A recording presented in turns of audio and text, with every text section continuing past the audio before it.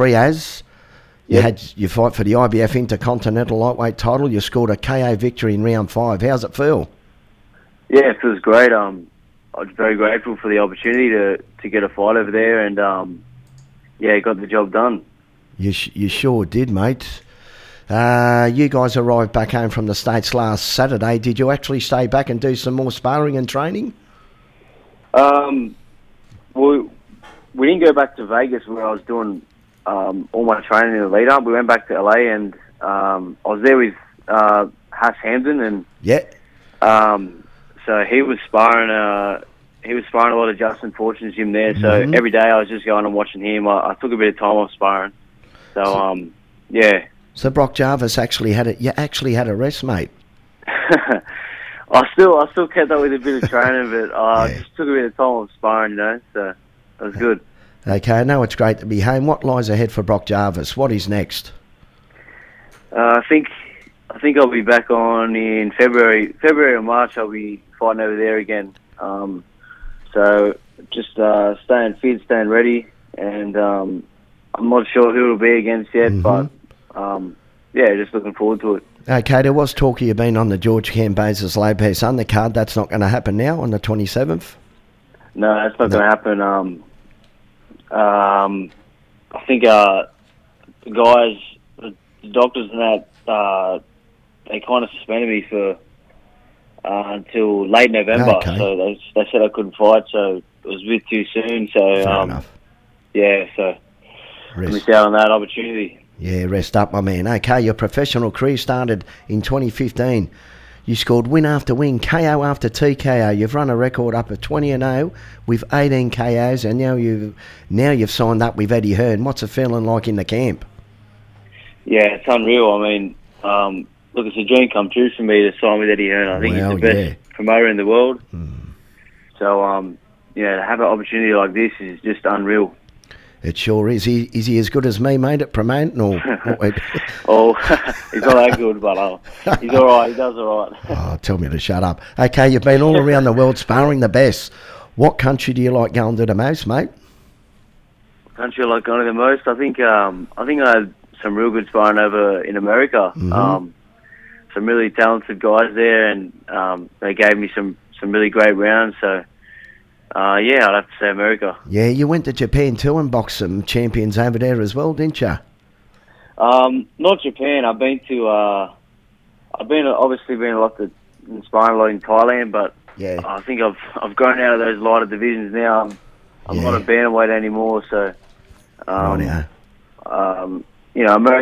was great. America was really great for me. Your next tour to Thailand, I think I'm coming aboard, mate. Let's see what happens. Yeah. Okay, let's go back to your last fight where you won the IBF Intercontinental Lightweight title. Right from the first round, you took it up to the Mexican. He was tough. He took some shots, and you took one or two yourself in that first round. What was happening?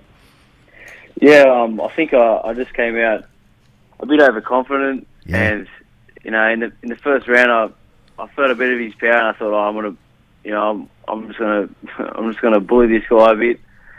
But, I learned a lot from that fight. You can't do that with everyone. So, and I almost paid the price for doing that. So, I learned a lot, and, I just got to take my time a bit more, and that's exactly what I'll do. Yeah, well said. Okay, let's go deeper into this second round, mate. Round 2, halfway through, he caught you with a right hand over the top. Straight away, you did the right thing. You went to grab him, but with the Mexican coming forwards and non-stop punching, you were forced backwards and you were trapped up against the ropes. Were you out on your feet at this stage? Yeah. I mean, I'm not going to lie. I was hurt, that's for sure. But that's boxing. It's going to happen sooner or later. So the guy was smart. I mean, he was putting his head under my chin, and so he's putting my head, because I'm taller. My head would be up in the air, vulnerable, and he was winging him over the top, and he caught me. So I mean, full credit to him. And look, I was trying to hold on. It's not as easy as what everyone thinks it is when you're dazed like that. But I got through the round. You did. You got through it. Well, I missed it. I watched a replay, and all I was hearing on Facebook, and I was getting text messages. Did you see Brock Jarvis? He was in all sorts of trouble. I go, did he get stopped or something? And now he's won, and I thought I was curious to watch it. Okay, with just a minute to go of round 2, you were punched back on the ropes again, and you nearly fell out the ring, but the ref broke you guys up, and you were allowed back in to get off the ropes. At this stage, did you think the ref was going to stop the fight? Look, I heard the ref say a few times, show me something, and every time he said it, I was trying to do something. Yeah. I was doing whatever I could just to try and do something, and I think you could see that and see that I was still with it, and I was still throwing punches back, and I mean, the guy was dominating the round, but I was still trying. So I think that just got me through. Yeah, it did, didn't it? I mean, you did marvellously well. Okay, the onslaught continued with 15 seconds from the end of round 2. The Mexican, I thought, had punched himself out. Do you think he was thinking, what have I got to do to get ready to put this guy down? I'm not sure what he was thinking, but all I know is I was just dying to get through that round. Yeah. And thank God, yeah. Okay, when you got back to the corner, what did your trainer, Jeff Fennick, have to say to you?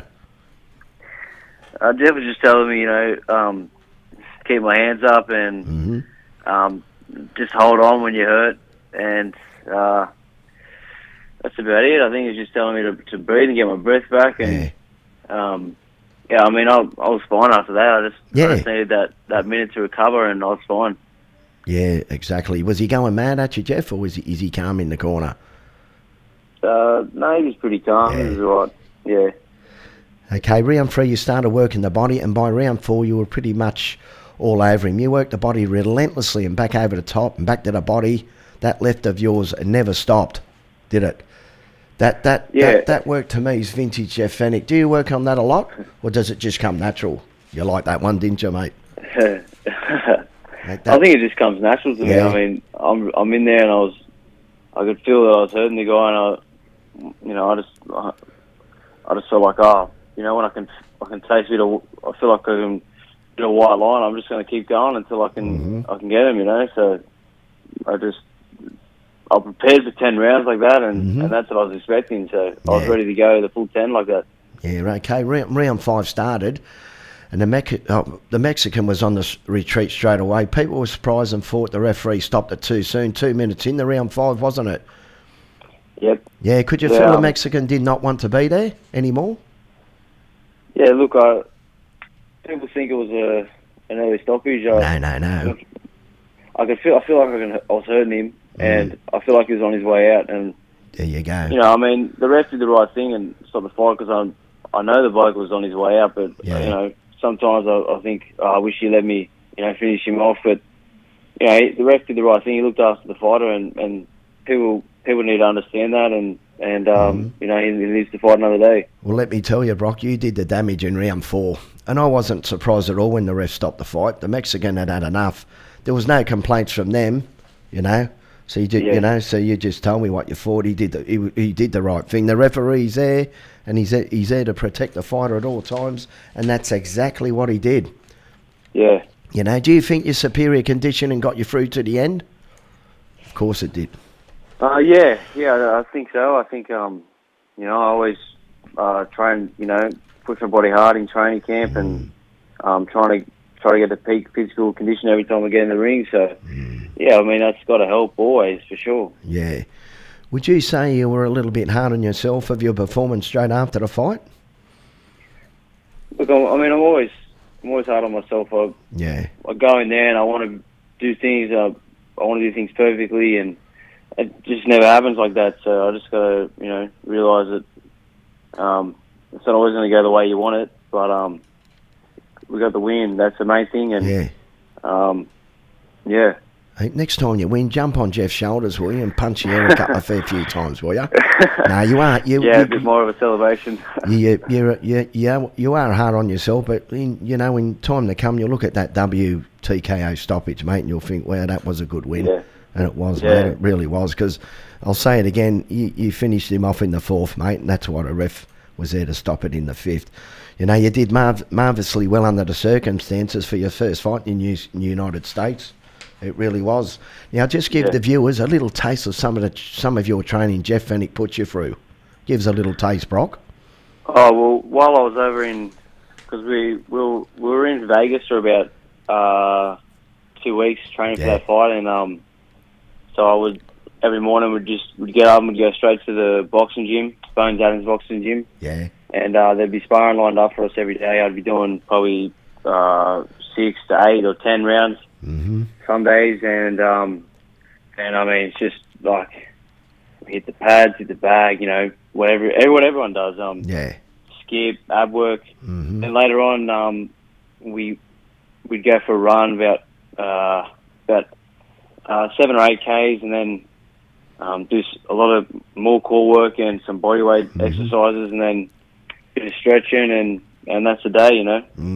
So. Does Jeff run with you guys at all, or just has a stop, just stands at the finish line with the stopwatch? Yeah, he came on a few. Yeah, he came a few times. Yeah, he's still fit in. So still keeping fit. Yeah. Yeah, jeez. Yeah, looking after himself. Yeah, you got to. I seen him back in the day, mate. How hard he trained. Yeah. Well, we'll cut it about there, mate. But before we go, any shout out to any sponsors you wanna? If so, go for it, mate.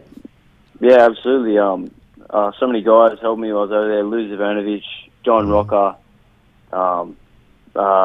you know, Elias at Painaway. So many guys, you know, that helped me so much, and you know, I couldn't have done it without them. So, you know, thank you to all those guys. Yeah, good on you, Brock. Look, thanks for coming on, mate. We'll cut it there, and good luck in the future, and I'll see you soon, mate. Thanks, Paul. Appreciate it. Thanks a lot, Brock. Bye for now, buddy. Okay, see you later. See you, mate. Bye.